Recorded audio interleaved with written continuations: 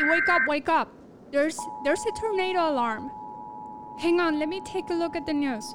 Yeah, they're live on Facebook. It looks like it's in Clemson. Oh my God. Right there.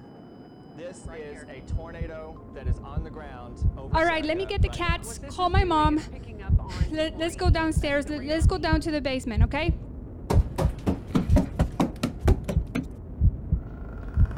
Yeah, I can hear it. Can you hear it? It's getting closer. Lock the door.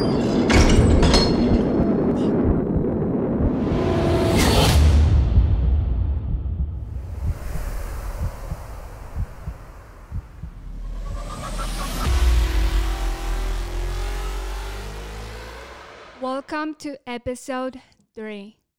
So this was my reenactment to what I went through last night, and I'm sure, I know that many others had it way worse than I did. I was very, very lucky. And you know what I realized? Yes. Of course, I'm going to turn what happened into a lesson. I realized that I was not prepared. You see, the reality is I did not lock the door. I was unable to do that because you can only lock the door from the exterior and not the inside. And when I was down there in the basement, the only thing that I could think about is, how did I let this happen? Why wasn't I prepared so that I could call my neighbors and tell them, run down here to my basement. I got perfect shelter for all of us.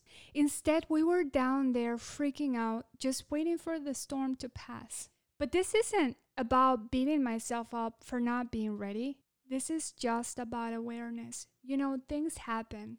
Life happens. We can't control everything.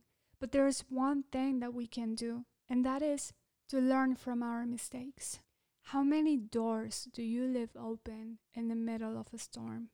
Think about that for a second, and I'm gonna leave you with that. Thanks for tuning into this episode of America's Property Show. Know someone that will love the show? Want to know what we're up to off the mic and keep up with real estate trends? Follow us on all social media platforms at America's Properties. Make sure to subscribe and drop a DM to join the conversation. This was America's Property Show.